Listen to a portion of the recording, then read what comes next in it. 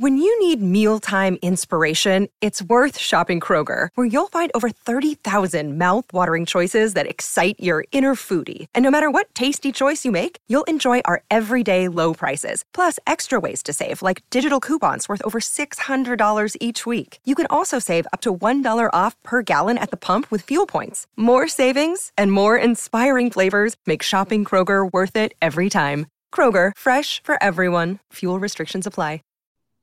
Hello and welcome to The Promised Land, a show about Manchester United and part of the 90 Min podcast network.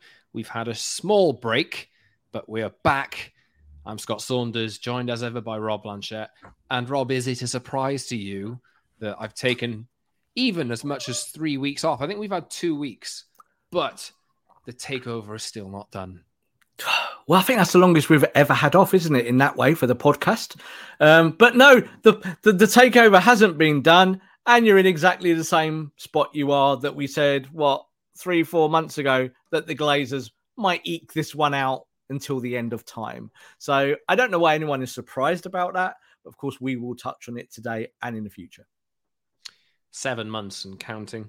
Also, worth saying, it's not necessarily a takeover. Still might not happen.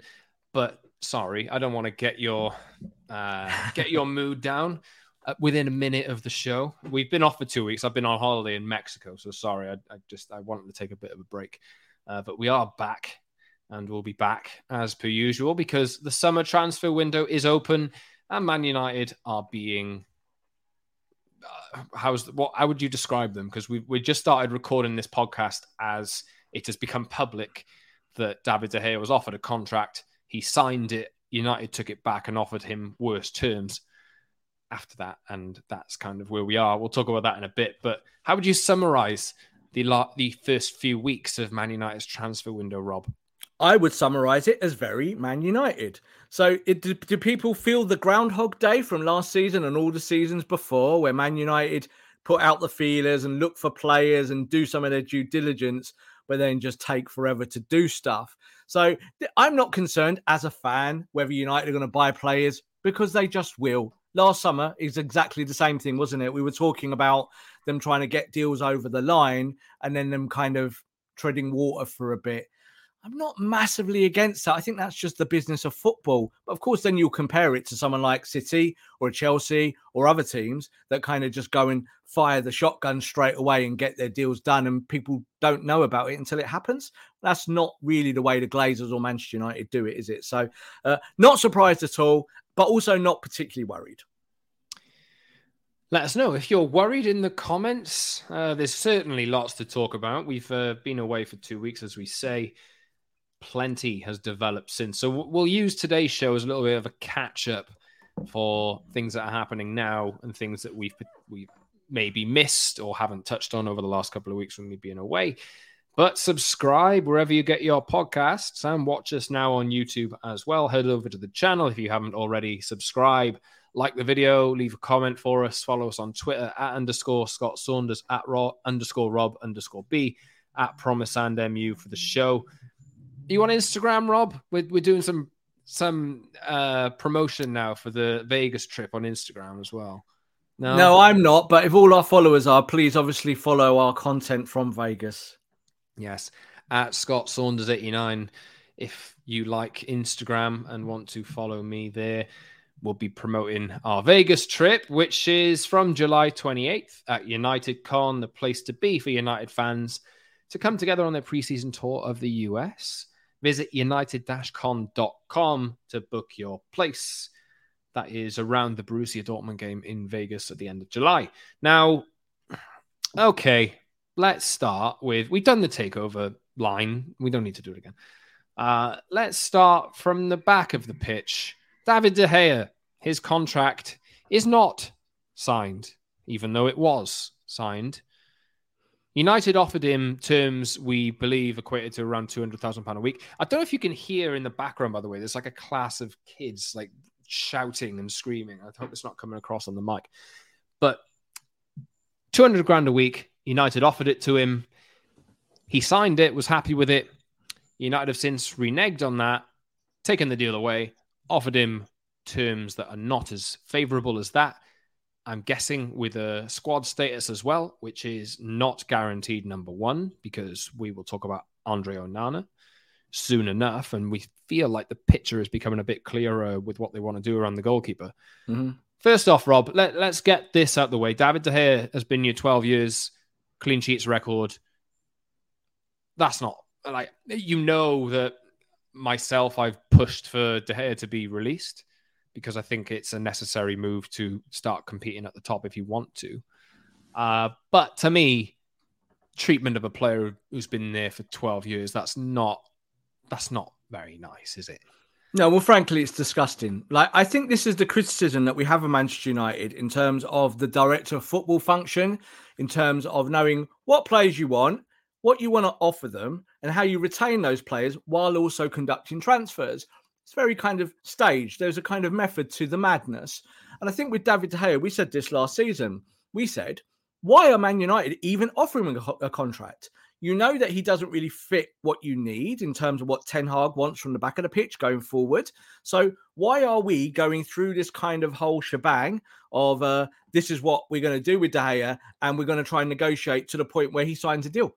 But he's not going to be your number one. He said that he will only stay if he's the number one. He's also said, I will stay for a salary reduction. So they got to that point, didn't they, Scott, where weeks before the FA Cup final, we talked about this, was that everything was done. That was what we heard, wasn't it? We'd heard from camps. Well, it was finished. So United had to sign their contract. De Gea had to sign his part of the contract. De Gea did sign his bit of the contract. And then what happened? United went, we're not signing it now. What changed? What did they not know before the FA Cup final before that? Well, the truth is, nothing.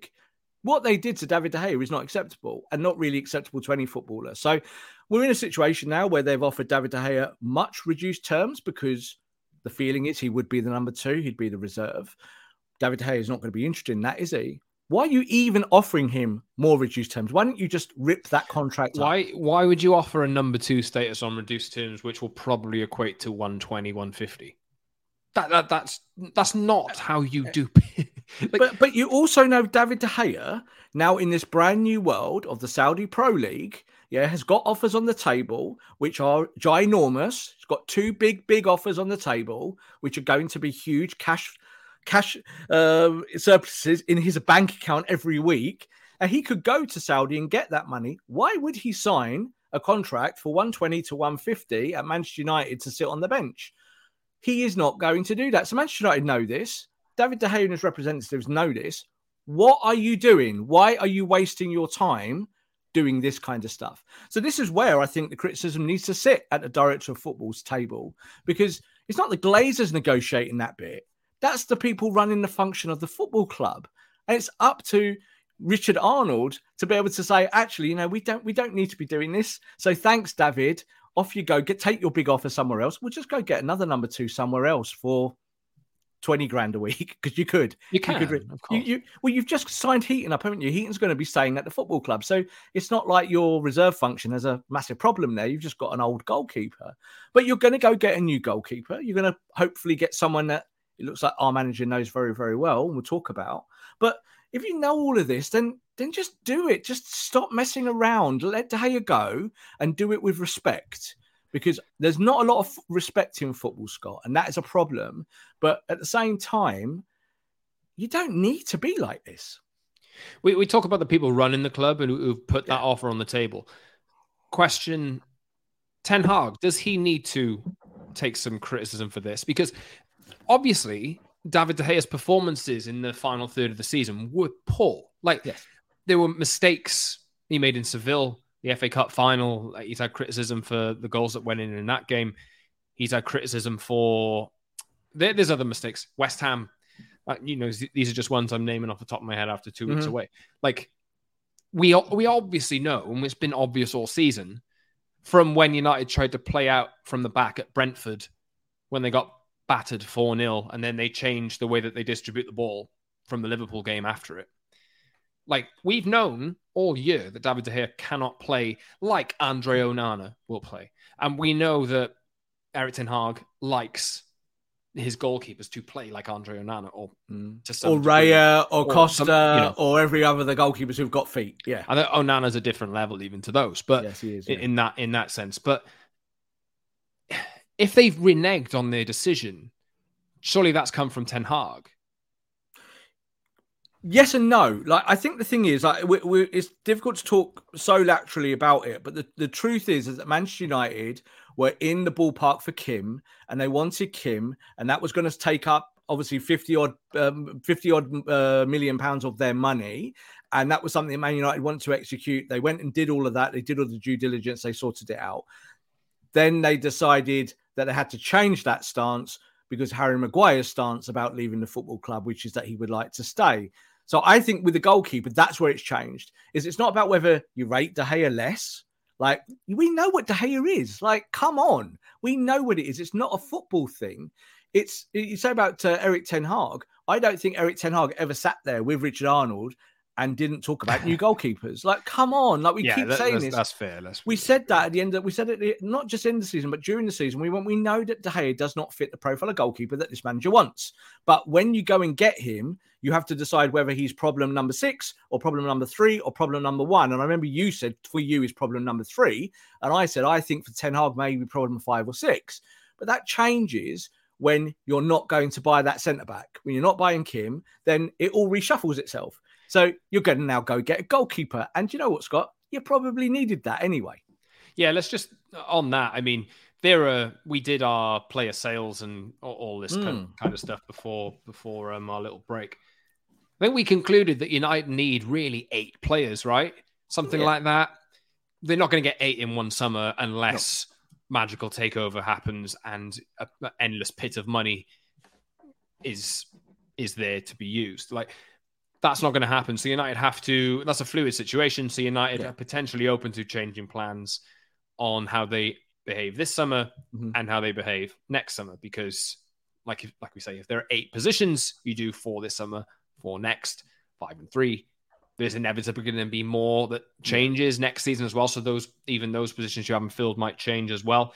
But yeah, to me, you said it there, Rob. I put this issue as number 3 on the priority list after a goal scorer, and you need some more in midfield. But it was a serious one for me.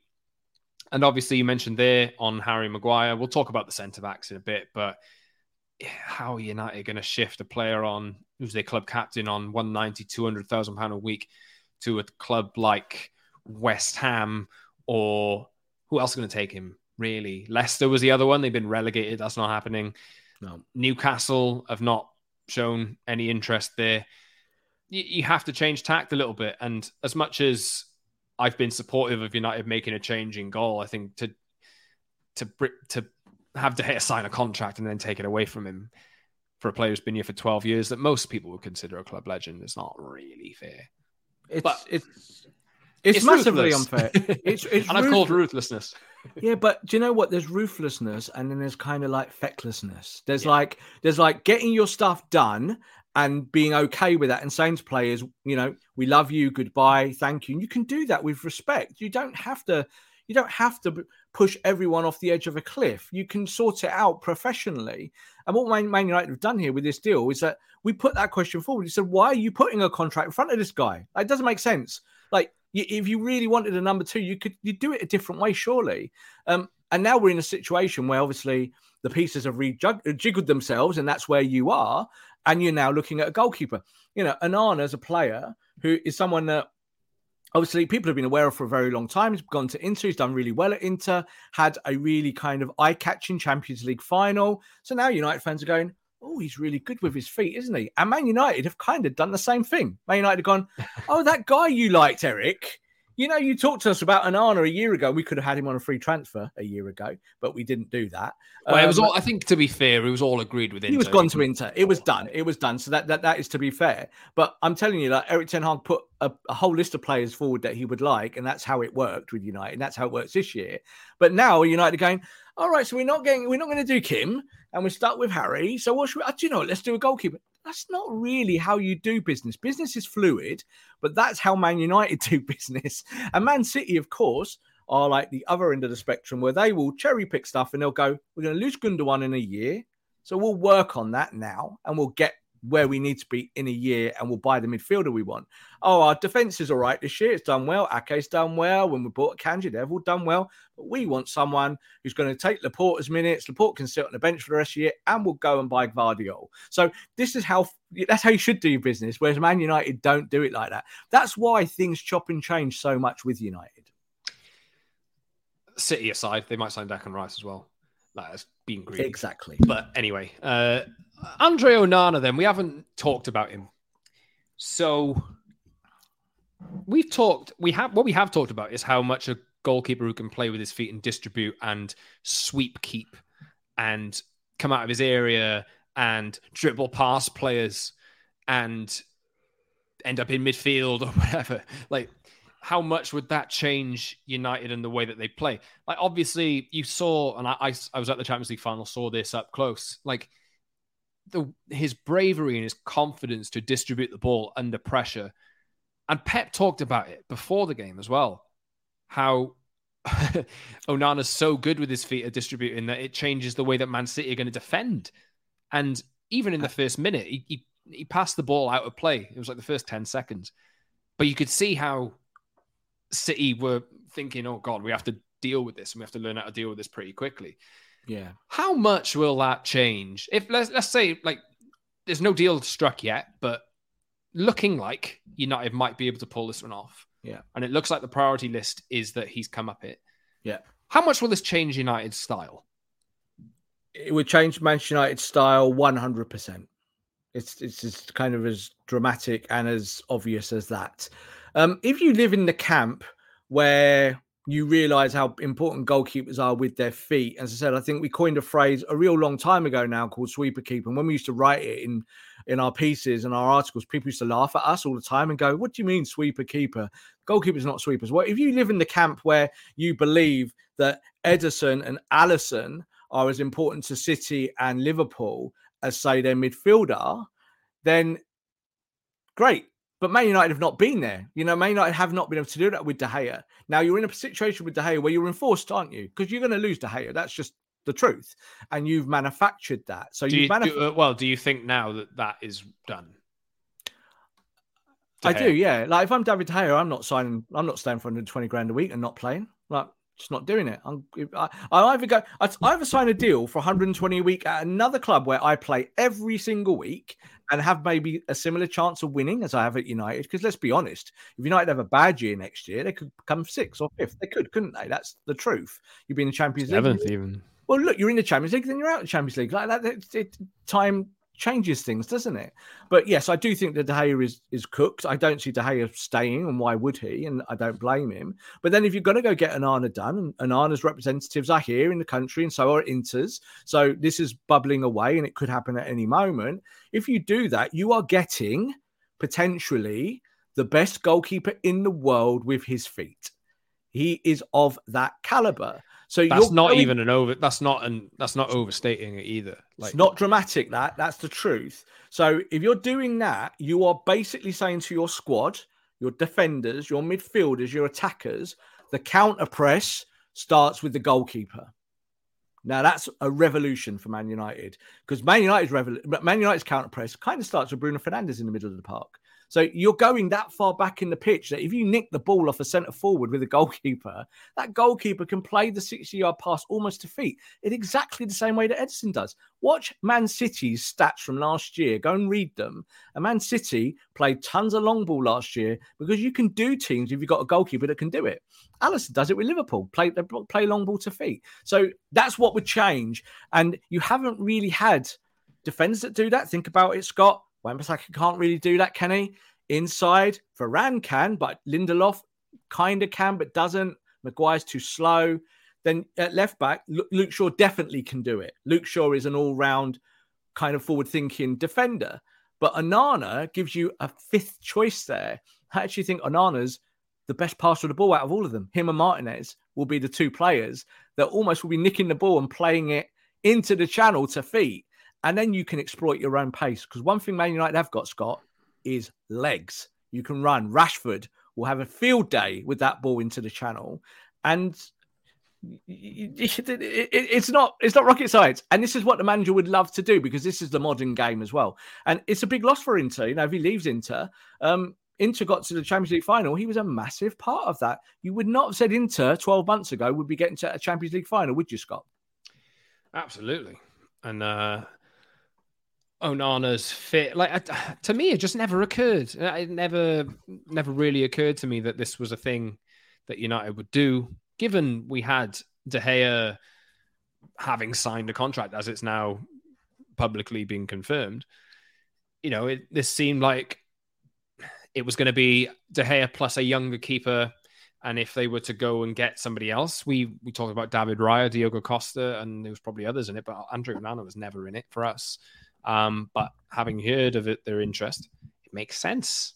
Yeah, makes a lot of sense. The reason why you didn't see it and the reason why we haven't talked about it is because we all assumed that Harry Maguire would be going out the door, that Maguire would say, yes, my time is done, I want to go. And that's not happened. Maguire has said, I'm staying, I'm on a big wage. And if you do move me, I want 10 million quid in my pocket before I even think about it. Man United have gone, oh, don't like that. Let's now talk about a goalkeeper. So that's where it is. And that's why they changed their stance with David De Gea. It's not because they're ruthless, Scott. It's because they have got too many moving pieces. And I think the manager's gone, well, if you're not going to get me Kim, I want Onana. I need someone to ball play out from the back. Because that's what Kim would have been. Kim would have been a forward-thinking defender passing out from the back like kind of Martinez is, like Varane kind of is.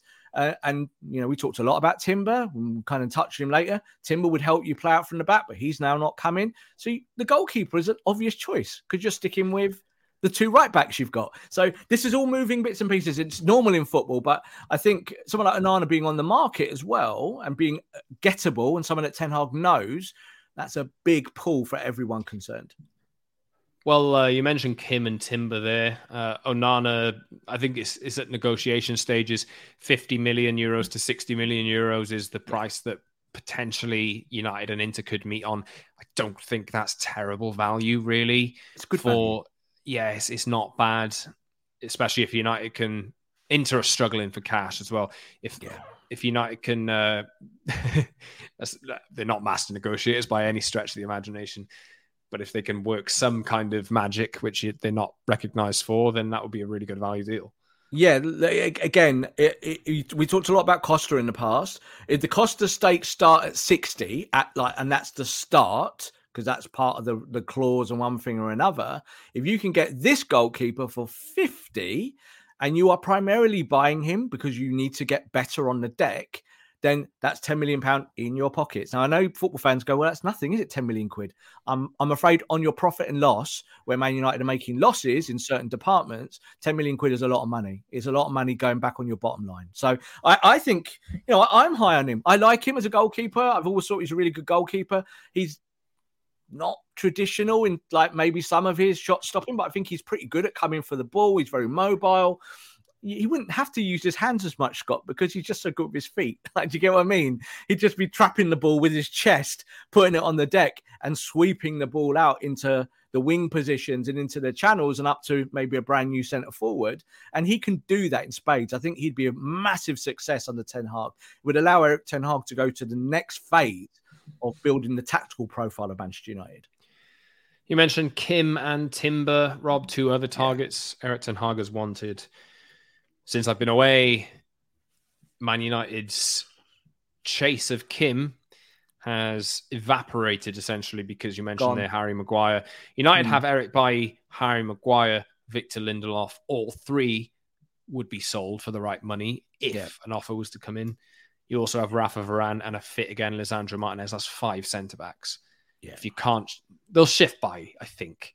Yes. On loan, probably. What did I say to you in our show about value? I said I'd get rid of him for free. And you were like, a few quid. I was like, no, you need to get rid of these players. Tuanzebe's gone, isn't he? Right? And Tuanzebe with getting players not going to get you any kind of minutes. And what have they done with the lad that we've talked up a lot, Zidane Iqbal? They've gone to Zidane Iqbal. We construct a deal where we might be able to bring you back one day. It's a nice deal for us, but £1 million. So he's gone to Utrecht. He can play football. And there's a lot of that happening, is that you might have to take a much lower valuation on certain players if you need to move them to be able to go and buy other players. You're not doing Kim now because your captain is on a ton of money. He's just gone, I'm not here to help you. I'm here to get richer. So he's going to stay at Man United, and that means you have to move other pieces. You wonder what Harry Maguire's England place will be like in a year's time. At the Euros. He shouldn't be playing. Like, what's Gareth Southgate doing? I watched, you obviously played the other day and covered the games, and it's like you kind of laugh. You go, I know you like Harry Maguire, but come on, this is a little bit over the top. Like, you have got other players, other defenders who can play there. Shouldn't you really be blooding them? Not a player that's sat on the bench and taking the money home. So, no offense to Harry Maguire, but come on, go and live your life somewhere else. Go and live your career and be a footballer. Don't sit on our bench just because of a little bit of surplus cash. But this is why there's a lot of money involved in it. And if it's 10 million quid to him, he's thinking, I'll be retired in 5-10 years' time. So I'd like that 10 million quid in my pocket. I do understand that kind of logic. So no Kim off to Bayern by the looks of it. Yeah. Not good fit for them. Not officially done yet, but it seems like Bayern will. Been speaking a lot today about how Bayern are looking to sign Premier League style targets. Yes. Under Thomas Tuchel, Declan Rice, Mason Mount, Harry Kane. They've tried for Frankie de Jong. Might talk about him in a bit. They're interested in Kim on the way to Man United. Not anymore. Nope. And then they like Jurriën Timber as well, but obviously he is now another former Erik ten Hag player on his way to Arsenal. I think that makes a lot of sense. But obviously, when United have Wan-Bissaka, Dalot, and those five centre-backs I've just mentioned. There you go.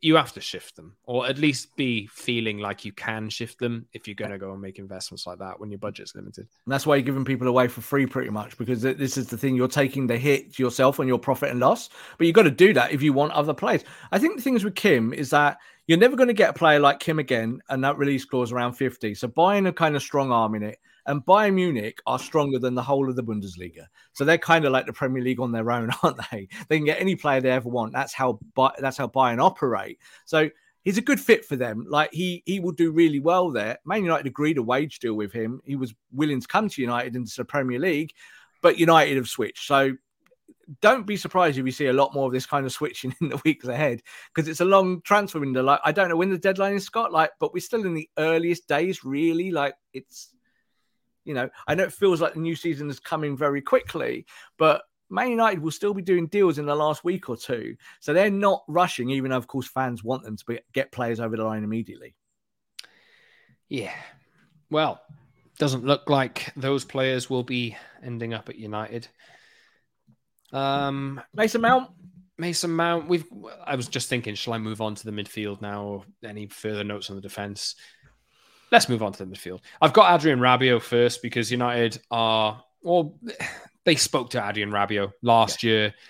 They have this year. He was out of contract on Friday, June 30th. That's the same as De Gea is. United have spoke to him. Yeah. He signed a new contract at Juve for an extra year. So that one is not happening. I mean, he had a good season with Juventus, but to me, it doesn't strike me as automatic first choice for United. And if he did, I would be quite concerned about that. So it's not a super massive problem, is it? I didn't want him. I really didn't want him. I think if you want to bring in someone who is on a, say, lower wage, like he won't be on a lower wage. He would be one of your real top earners. Like, he was on a huge wage at Juve and has been for many years. If you want to do that, then just sign Sabitzer. Like, if you want someone who's just going to sit on the bench and do bits, but you don't sign Rabiot to do it, do you? And I don't actually think he would work in that. And I think he'd want to come. So I think for him, he knows staying at Juve, did you say it's a year deal? Is that right? Year, extra year. A 12-month extension. So again, in 12 months' time, he gets to play the field again, doesn't he? So he actually had a really good season at Juve, even though Juve didn't particularly. But he's looked at the marketplace. Man United offering similar deal to what they offered him before, and he's still gone. Now stay at Juve. I like the weather in. Well, he has the Euros next year. Like, if you think about this, it works really in his favor. He has a year to play at Juve, where he's been playing well. First choice. He can then go to the Euros out of contract. If he has a good Euros, then the world's his oyster, kind of thing. He's gone up the pecking order at Juve as well. So even though the problems they're having at that football club, it makes sense. 12 months is not a big leap of faith. Let's do Mason then. Yeah, Mason Mount. Let's do Mason Mount. United made, while I was away, 3 offers for Mason Mount. Yeah. The last one of which was totaling £55 million, including add-ons. Chelsea batted each of them away. The third offer was rebutted with a counter offer of 58 million plus 7 in add-ons, totaling 65. There is a 65 million valuation on Chelsea side per last offer versus Man United's 55. United made it clear at the time that they were making that bid that was their final bid. Now, we reported on 90min.com yesterday, you can read this on the site, that Chelsea's counter offer at 65, obviously that's the counter offer, but there's a middle ground here. And if United hit 60 and they come back to the table, Chelsea will do a deal. But United have drawn a line in the sand and have said, this is our last offer. And it appears that they are sticking to it. Personally, I am not like, if there was a player that I could pick to be in the midfield, first pick would not be Mason Mount for me at all. No. But if Erik ten Hag wants Mason Mount, 5 million difference to me. I know that people have made, and you'll probably go this way, Rob. United have been burned a lot of times in the past in transfers. Mm-hmm. United are trying to make sure that they do not be seen as the weak hand this time and caving into demands. To me, I think 5 million and meeting Chelsea in the middle when they valued him at 70 million in the first place, even more than that, I think. That's not bad. Even though I think 55, 60 million is paying too much for Mason Mount anyway. But what do you think? Well, Chelsea valuing him at 70 million is a joke. So I think the thing is that sometimes, obviously, clubs will go high with their valuations of players they're moving on. You've also got to look at the situation of Mason Mount, where they offered him a deal. He said no because he didn't like the terms. He doesn't play football for them. And Chelsea kind of went, well, we're buying a load of other players. So, like, goodbye, lad. Go find yourself a club. He found himself Manchester United. That's where he landed in terms of what he wants. So he wants to come to United. But I do not believe that overpaying in every situation is prudent or smart. Again, we have to look at this. Like, forget the Glazer economic side of it. Like, just for a minute, if you're going for a player that, let's be honest, Mason Mount on the final year of his deal, it's probably worth about 40, 45 million in reality. Like, we live in reality. If Chelsea's saying 70 and that's done to make you come somewhere towards the middle ground, then I'm kind of saying no. I'm going, look, we've put a table. I did a tweet last week and kind of got some financial details here written down. I did a tweet around it. And I said, Man United, to get this deal done, need to put 50 cash on the table and then give Chelsea a realistic package of add-ons. Like, not if Mason Mount wins like Ballon d'Or next year, we'll pay an extra 2 million quid. Like, no. Proper stuff. Like, if we're in the Champions League next year, we'll pay an extra 2-3 million. Man United's offer overall comes to about 55 million. Chelsea are looking for 60 cash with a similar kind of package.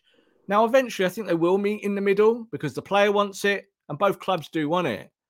But I'm saying no. If I'm United, I'm going, I'm not giving you more money for this guy who's desperate to come to us. What I'm saying is, right, Mason Mount, if you want to come to us, put in a transfer request. Do it now. Put your transfer request in. And if you lose money because of that, because that would obviously affect his bonuses and maybe his severance deal of leaving a football club on the final year, we will pay you instead. So do that. Put your transfer request in and we'll get you out of the football club.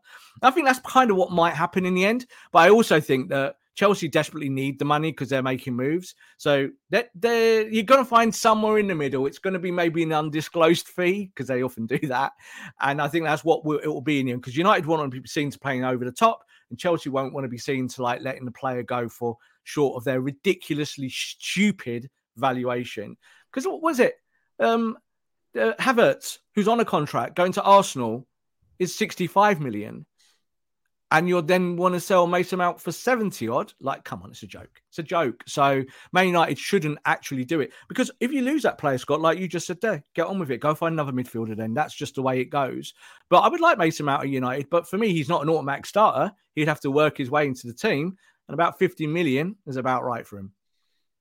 Well, I said on June 1st, clubs apart on price, happy medium at 50 million plus, committed plus 10 million in performance-related add-ons. Yeah. That is essentially what the deal will be if United decide to do it. I think You make a fair point, Rob. If you do add-ons, in a sense, and this is again the intricacies of these deals, when we look into them, if the add-ons are that you get an extra £1,000,000 at every 50 appearances, and if he makes, and that you do that under, say, 250 appearances, which is a really long time, then that's £5,000,000 for nothing. You're getting £5,000,000 because your player's done all right for you. But if he doesn't make those, and say in 20 games time, or he gets injured or something like that, and you're not paying it, then that's the way to save a little bit of money, isn't it? Like, if the player is a success for you, you pay a little bit more. But I don't think you should be putting more cash on the table. Like 50 million cash for a guy in his final year, no one else is doing that. No one else is putting that money on the table. And I think that's about his valuation. Like, he's a good player, but don't go mad. Don't kind of break the bank for every player. But then there are other players like a Frankie De Jong or someone like that, where you might break the bank because that's a unique opportunity. I don't think Mason Mount is a unique opportunity. I think my point is really 55 is already a bit silly. So yeah. So why get more silly? I think that's the thing, isn't it? It's like, it's a bit like, I bought this sandwich for £7, but it's only worth £4. But I'll pay like £8 because I've already paid £7. Like, it's kind of like football is about commodity, isn't it? And these players are commodities. You're buying that to help you win. But the more you take away from one transfer means that another transfer gets impacted. So with Man United, there is a lot of that going on, is that they're trying to balance books. Today is a massive kit launch for Man United, a big day for their profit and loss. And United are looking at ways of saving money. And you can't just put extra zeros on cash deals just to make someone like Chelsea happy, who are a disruptive, weird football club themselves. Like, don't play their game, play your own. Just one other thing to say on Mount. I think the reason why Chelsea are demanding that, he is also homegrown. So that is quite important in the sense of, you compare his price to Havertz. Yeah, I mean 60 versus 65 or 70 versus 65 for the two players doesn't make a lot of sense in their contract terms, but Mason Mount does have that homegrown factor, which is important for clubs like Man United. Yeah, like but Chelsea. Then I'm just going to go and find another player in that situation, because there's millions of them. Like, I'm just going to get another player with homegrown.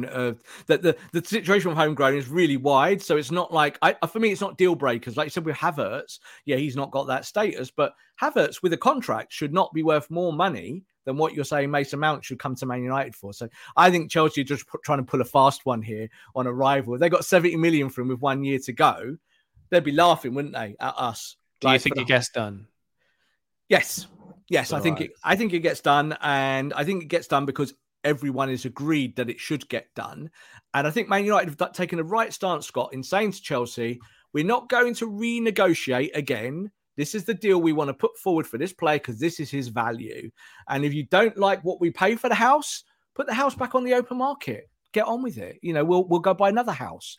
So I think the thing is with Mason Mount is that United do want him and he wants to come to United. And that makes me feel good. I want the player to come. I want players who want to come to United. But at the same time, I'm not going to massively overpay. A little bit more, yes. A little bit more add-ons, yes. But I'm not giving you more cash for a player like that. You're talking about other houses. Is Moises Caicedo the other house? I mean, let's talk about this. United have moved away from Mason Mount and have put it out there that we want Moises Caicedo instead, who the line is 70 plus 10, 80 odd million, will get it done.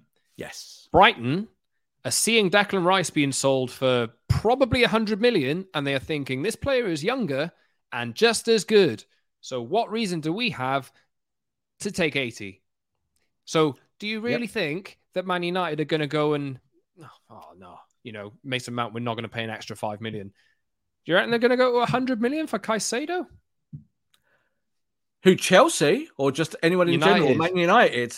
No, they're not going to go to 100 million. But I'm going to talk about this in a kind of more lateral sense. I would be more willing to pay that fee, 70 plus 10 or something like that, or maybe 70 plus player or something around that ilk, than I am putting another 5 million quid on Mason Mount. And some people go, that's ridiculous. But it's all about the talent and what the impact is. And I look at Caicedo, and I do put Caicedo in the Declan Rice ballpark. I think he's that good. And I think we've seen at Brighton his upside here. This is why he's so popular. This is why teams want him. And his valuation has done this, hasn't it, Scott? For like 24 months, bang, bang, bang. Man United could have had him for all of 4 million quid once upon a not so long ago, but you didn't take him. You decided not to do that deal. Now you might have to pay a lot more. I think he is worth that, and I actually think he's worth more than that. 70 plus 10, I'd go to 80 cash and then throw a player in. Like, in the context of United's current budget, yes, can they do that? Is my question, without it being 60 million euros on Onana plus Højlund for 50, 60 million euros. We won't talk about him today, but United need a striker. They're going to go after a goalkeeper. That there is 120 million euros. You're telling me that United are still going to shift on all these players and spend 80 to 100 million on Caicedo? Not going to happen for me. No, I don't. I'm not saying predicting. I'm not being Nostradamus and predicting it will happen. But as we're seeing, and we've just talked here about Kim and Maguire and all of this and all the moving pieces, is that you're saying, can they do it? I'm saying, yes, they can do it, but you'd have to let the moving pieces work themselves out, and you'd have to decide what you're doing.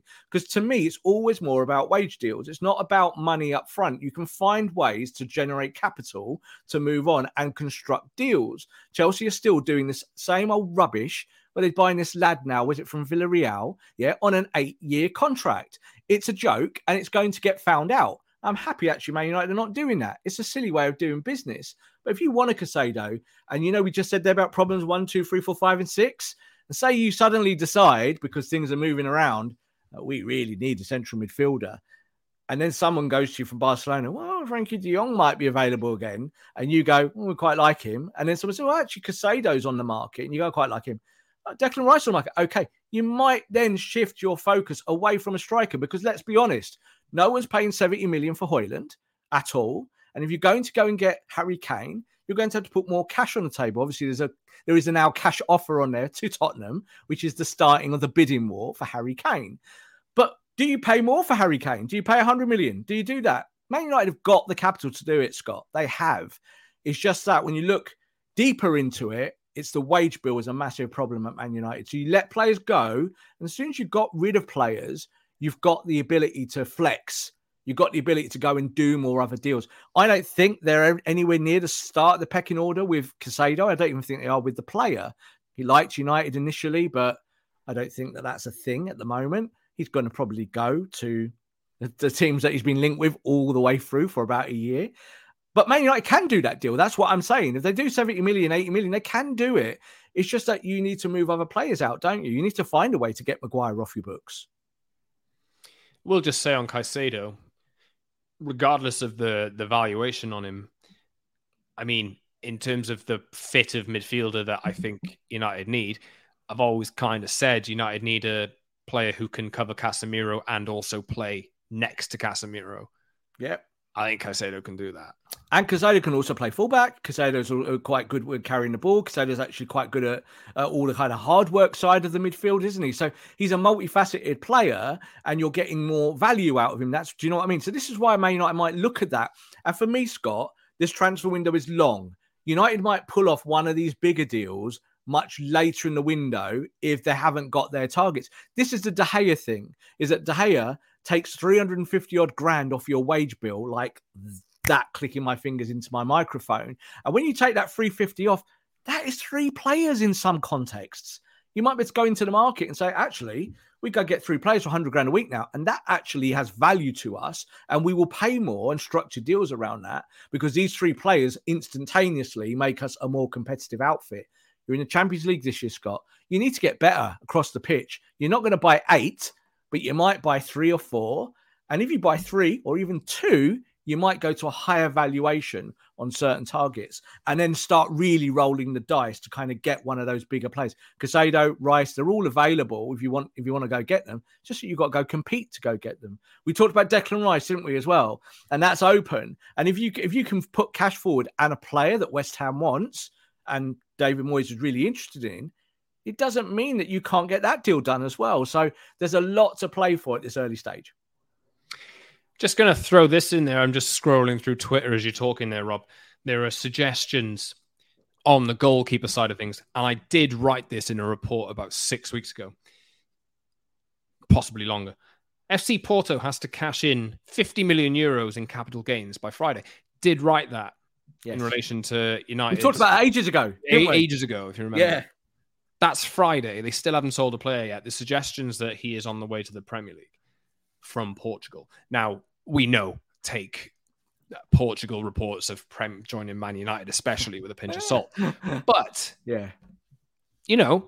that's not to say that there could be a deal done there at 50. If Porto get desperate. Totally. But I just jumped back to the goalkeepers. But look, we should jump back to the goalkeepers because that's obviously almost like breaking news in many ways. But I think when you look at it, is that if you've decided what you're doing with De Gea, and it looks like they have, is that you go and do the chat with Onana's people and you bring them to England and you chat to them and you find a way and you construct a deal and that's all right. Again, it doesn't mean you do that deal, isn't it? You look at the value. If Costa suddenly comes on the market and Porto knock on your door and say, well, you did approach us about this player multiple times in the past. Man United got very good contacts in Portugal, deep scouting network in Portugal as well. And you want this player. We know you want Onana, but why don't you give us that money? Like, don't give it to Inter. We want your cash. We want your Premier League dollars. Bring it here. So that could happen. I think he will end up at a Premier League club, Scott, if he leaves Porto. But what I was trying to make to you, and I said this off camera to you, is that the 20 clubs in the Premier League now, almost into the relegation zone, have got so much money that they can compete now with the top clubs for top place. Have you seen the Deloitte rank? It's so depressing. The Deloitte ranking tells us every year how depressing it is. So I think the thing is that you've just seen, actually, the young lad gone to Bournemouth. What's his name? Is it Kluivert? Is it Kluivert? So Kluivert's gone there. Now, Kluivert was a big talent not so long ago, like a young talent. He was absolutely groomed to kind of be a going to top clubs type player. Now, it hasn't worked for him, but not so long ago, Bournemouth would not be in a destination for a person like Kluivert. And you're seeing this more and more. Do you know what the one that stood out to me was the other day? Brighton going for Mohamed Kudus, who we spoke about. There you go. On this show. And they've got a chance to get him because they've got the money. Real chance. They are rich. Like Aston Villa, people talk here about Monchi going to Aston Villa and obviously their manager now. And you look at kind of there and you think to your situation, what was their Aston Villa? No, they're really, really, really, really, really, really rich. Massively richer than United, probably. Richer than United in cash terms, fifth richest club in the Premier League. So people think of it in traditional terms, don't they? And they go, oh, well, these clubs can't get this wide play. I bet you Costa could end up scarily at a team that you would go, what? Like he could end up at a Wolves. Yeah. And people would go, but Wolves haven't got money to... Yes, they have. Everyone's got money. So this is the thing now. It's not like if you lose a player like Kudus, who you looked at for a long period of time, Kudus going on the market 45, 50 million, there's absolutely every chance he ends up at Brighton if they go and sell their lad, Caicedo, for 100 million. So this is the way it works now. And these clubs have got cash surpluses that were never there before, Scott. It's real. And they compete with even the top four teams. Now, Man United are looking at like another kind of 19 clubs, whereas in the past they were looking at maybe one or two in the Premier League to compete with. No, you will lose your targets to these teams in the bottom tier now, bottom half of the league, because they can all pay the wages. Look at Nottingham Forest last year, bought 48 players or whatever. They couldn't do that 2, 3, 4, 5 years ago. It's crazy. And then if you want them in 2 years, you have to pay twice. No, in Moises Caicedo's case, pay literally 20 times what Brighton have paid for him. If you want him. And now they're doing that with players that United are even considering signing now, like in terms of Kudus' level. Absolutely. And you say you buy Kudus or you buy a Costa, like, and this is, I know it's hypothetical, but it is real as well because we're seeing examples. You buy Costa, say for 60 million, say Wolves, and he's brilliant. And for a year or two, he is absolutely the best goalkeeper in the Premier League. And we'll go, oh, wow. Do you know what happens? Man United offer 120 million. That's how it works. So clubs know there is sell-on value here. Kudus coming 45 million, 50 million. Brilliant. Scores 20 goals next year. Oh, 120 million suddenly. This is the world we live in. We have so much of this. That's why we talk about sports washing and the cash, because the cash is there and it is being recycled. And we're seeing that more and more money is going to, say, the smaller teams in the Premier League. But they've got money to start off with. And that's why they're buying in that marketplace now. And they never used to. Sorry, we went off piste. I don't blame them, by the way. I don't blame them, like, for competing. Go buy better players and get better. Like, that's what football was about. Let's go back to the midfield. Oh, yeah. Kind of. Like, the midfield is the last topic. We're on our last two players. Yeah. We'll probably be going for an hour because we've been off for 2 weeks. Who do you want to do first? Declan Rice or Frankie de Jong? Let's end on Frankie because he's Frankie. Let's do Declan first. Declan Rice, is there a chance? It says in my notes, Man City and Arsenal have both made bids. I've seen them rejected by West Ham. We know from our guys in the team at 90 Min that West Ham are getting a bit miffed that nobody's meeting their £100 million plus price for Declan Rice in cold hard cash. They want 100 plus 20. That's what they want. Yes. They're getting a bit miffed that it's 80 plus 10 or 75 plus 15. City's was 80 plus 10. Arsenal's third bid was 75 plus 15. West Ham can hold out all summer.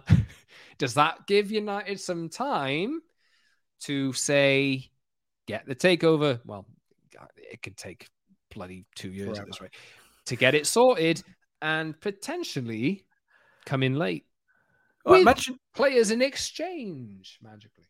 I don't know. Yes. So let's talk about it again. What bits do we actually know? So there's two clubs primarily in for Declan Rice. We know who they are, Manchester City and Arsenal. Manchester United have inquired about Declan Rice countless times and recently. So they know what the valuation is. They know what West Ham want. So West Ham clearly trying to cash in at the highest level possible. So they should. They're looking at past deals. So 2 years ago, Jack Grealish for £100 million, and as I used to call him, the £100 million substitute, who came good. Manchester City fans will now say, Rob, you were completely wrong about that player. I think when you look at Declan Rice and the situation he's in with his contract, West Ham know that they can play the field here a little bit more and they can go as long as they want. So as you just said there, the 100 plus 20, I think that's a little bit more fluid. So you got City's offer. Oh, it is. Yeah, but that's West Ham's position. That's their position in the same way that Chelsea's position for Mason Mount is 70. Boo-hoo, you're not going to probably get what you want, but you might get something that you do like. So I think when you look at this and you look at Manchester City's 90 plus 10, that's the best offer on the table as we speak. And let's be honest, if you want to go to the treble winning champions, then maybe Declan Rice quite likes that. It's a thing, isn't it? It's like success breeds success. When you look at Arsenal, people say, he might like the Arsenal project more. What? No, this is about money in the first instance. So he's not going to go, I like Arsenal's project more. For me, if he really wants to stay in London, then of course it's Arsenal. So where do Man United fit into this? This is what I said to you as a hypothetical before, and I'll say it on camera because I do believe it, is that if you can put the cash deal together that West Ham wants, to say somewhere in that 80 to 90 million pound ballpark, but you can offer both add-ons and players that they want, then you've got a chance. Man City, as it stands, haven't got those assets that they can move on. They've lost the Gundawans. Bernardo Silva might be out the door. They have Calvin Phillips, but I don't know whether that's something that they're willing to do at the moment. I really don't. Not in the way that Calvin Phillips' contract is. So, yeah, you could offer that. But it's a little bit of a strange one in terms of valuation, or what Man City might see as Phillips' valuation. What Man United have got is they've got transfer kitty. We don't want to talk about how much that is, but they've got money in that terms. But they have got players that they are trying to move out who are proven Premier League footballers. Maguire, McTominay, Fred. You've got a ton of players there that a West Ham might look at and go, okay, let's talk business. And we don't want to talk one player. We want two. We want 80 plus two of these players. And we want you to sort their contracts out. We don't want to pay Maguire big money. We want to pay him our money. Then those players might be interested as well, Scott. Like Maguire might look at that and go, actually, I've got my 10 million quid in my pocket. I play every week at West Ham. I want to play for England. And West Ham really is a good fit for me. And I could take West Ham to the top six, again, and push them forward. They've just won a trophy and we're going to be playing in Europe next year. Yeah, I'm up for that. McTominay might go, well, Newcastle don't really want me anymore because that's the kind of position at the moment. Fred might go, oh, well, Fulham, not much difference between Fulham and West Ham. West Ham more established. You could do that deal and get Declan Rice, but then you have to convince Declan Rice. And I think he'd be interested in Man United in the same way we've always talked that Harry Kane would be interested in Man United. So United remain a massive club and his best friend is coming to Manchester United. I know people don't want to talk about that, but Mason Mount coming there, he is Declan Rice's best friend and they've always talked in the press and outwardly how they would love to play for a club together one day. We all thought that would be Chelsea. But it's not going to be Chelsea, is it? We know it's not going to be Chelsea. So he's not going to go to Chelsea when Mount's just leaving in that way, unless, of course, Chelsea put together an astonishing deal for him. So I think United are in the Declan Rice stakes. I really, really do. Do I think it will happen? Probably not. But I do think that there is a lot more to discuss here. This is a long window, and Man United could gazump everyone and put together a deal that even Man City can't really match. I don't know if City have got the assets that you would want. Like, would you be interested in one of the City lads from below the squad, like a Palmer or someone like that? That might be a nice little throw in. Like, he's a good player, isn't he? Like, he's a Premier League player. I think he's good, but he's not a Maguire. He's not even a McTominay in terms of experience or Fred, but you've got assets, so you could do it. Before we get into Frankie, I will just come back to the top of the show. David De Gea, Chris Wheeler from the Daily Mail saying Ten Hag is behind Man United's U-turn over De Gea's contract after the manager expressed concerns about keeping the Spaniard as his number one. So that form in the second half of the season, I would say, Eric, though, you should have known that before. I don't think it's about form. My God, we watch football all the time. It's our jobs to watch it, and we're fans. We all saw it. We all know it. It's not like they're telling me the manager's going, oh, I just didn't see it for 6 months. He saw it on day one, Scott. The day he turned up at Carrington, he saw that David De Gea couldn't kick a ball like he probably wanted him to. But you can't change everything overnight. Don't offer him the deal in the first place. Exactly. That's what we've been saying. But I think there's a lot. This is United's posturing, isn't it, as a football club? Is that it kind of go, oh, we would like to keep you, but you know what? You're going to take a 0 off here, a 0 off there. Oh, no, now we want Onana. All right, we're going to offer you 100 grand. Oh, it's rubbish. So I don't think this is on the manager. This is why I say that. I wouldn't insult Eric Ten Hag to say that he just didn't know that. Of course he knew it. We knew it. He must have known it. So I do think the second half of the season wasn't great for De Gea, but you did win a trophy. So, you got in the Champions League, you tick box. But I do think that someone like Onana's on the market, or maybe Costa now, you go execute those deals because they are really, really good goalkeepers. Another interjection there. Sorry, the running order is all over the shop. Let's finish the show with a Man United legend who has never played for the club. Wesley Sneijder. It's in that territory. Wesley Sneijder, Nico Gaitan, those kinds of players. Legends. Now, Twitter went wild on Monday after someone said Frankie de Jong at Barcelona was not as set in stone as everyone else. So myself and the team at 90 Min, you can read it now, might even put it in the description of this episode. We wrote a piece on essentially how the lay of the land, because Bayern Munich would like Frankie de Jong. Joshua Kimmich would like Barcelona. Mm-hmm. That's been completely open. Bayern have said, nah, you're not having Joshua Kimmich. But at the same time, if Barcelona want a 6 who's going to replace Sergio Busquets, which Frankie de Jong is not that, is he? No. He can't do that the entire time. We all know Barcelona's issues with financials. They pulled a ton of levers last year. They can't do that this year. They can't do it. Now, that means that they're going to try and ship out the likes of Ansu Fati, Frank Kessie. But like Man United's situation, if your players aren't very good in your first team, chances are a lot of clubs aren't really going to want to pay the type of money you want for those players. They're going to want the players that are real sellable assets in your team. Hence why Man United and Frankie de Jong, Man United and Barcelona agreed a deal for Frankie de Jong last year, which did not come to pass. We all know the reasons why. But it also says this in the piece. Those issues have not yet been resolved. So the deferred wages, it could be a thing again. Bayern want Frankie de Jong. If Bayern want Frankie de Jong and de Jong is going to go anywhere, Eric Ten Hag will absolutely make sure that Man United are in the race for Frankie de Jong. If he leaves, are you prepared for another summer of Frankie de Jong? Do you think it will be another summer of Frankie de Jong? Let's go. I'm quite zen about all the transfer window, because I've realised after 25 windows of reporting as a journalist that you got to be zen because things change very, very quickly. So let's just kind of do a quick overview of Frankie and kind of get to where we need to be with it. So what happened last year with Frankie de Jong? Right, we kind of do know, don't we? The big thing was he wasn't massively kind of found Man United attractive. Man United were not in the Champions League. Oh, guess what's changed? Man United are now in the Champions League. So we know that situation is said with Kimmich and with Bayern and what Bayern would like. They like Frankie de Jong. It's a player that they would kind of like to absorb into their system and player that they think would do really well in the Bundesliga. But as you said, talking about Barcelona's finances, let's look at it like this, Scott. When we were talking about how much of a basket case club Barcelona were 12 months ago, when they were trying to move stuff around and they were like not paying people and all this, guess what happened? They won La Liga. So well done.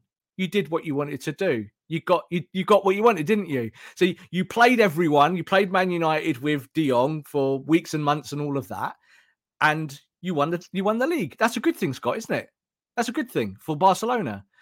Barcelona are now in a situation where they have to move players. That is just where they are.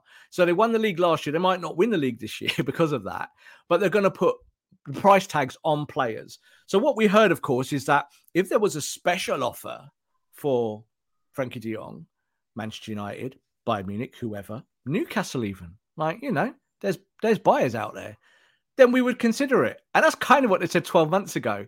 So I don't know if the deferred wages will be a thing because Frankie de Jong 12 months ago should have told Barcelona where to go, and he didn't. He stayed. He even publicly backed them. I want to stay at this football club. So do I think Frankie de Jong wants to leave Barcelona? No, I really don't. He still wants to stay. Let's put it out there. He still wants to stay, but there is a list of 5 or 6 players at Barcelona that Barcelona are willing to move, and his name is on it. His name was on it 12 months ago when that list was 12, and now it's a smaller list.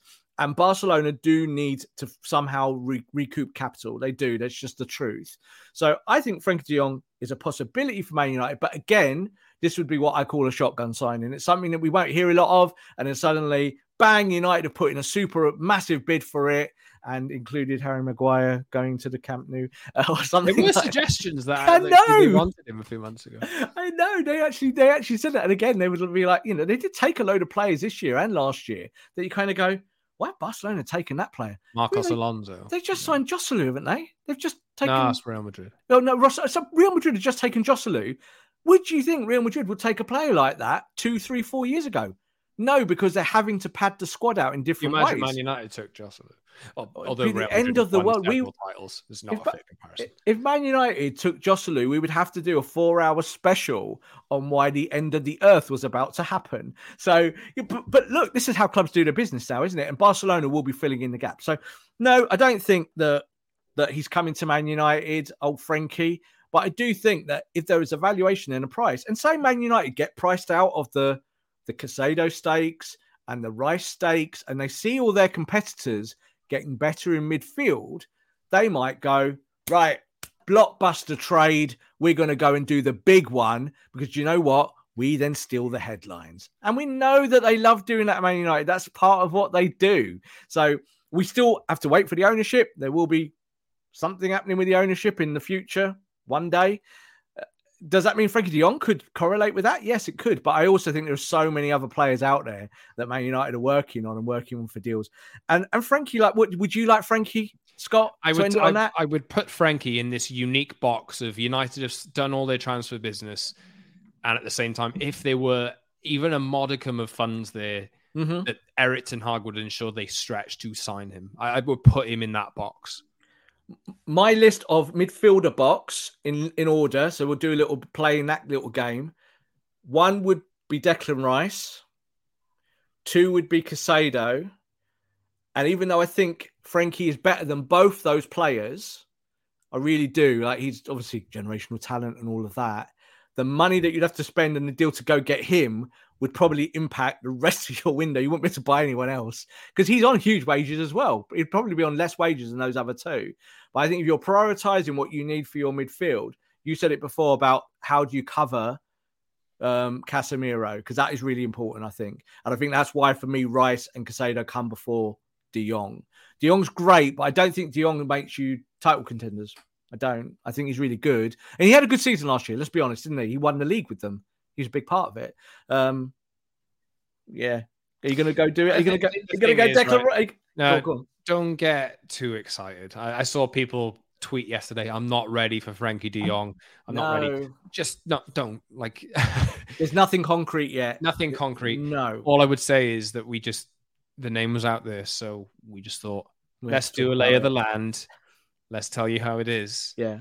Sorry. I think you can get Declan Rice. I really do. And I still actually think you can get Harry Kane.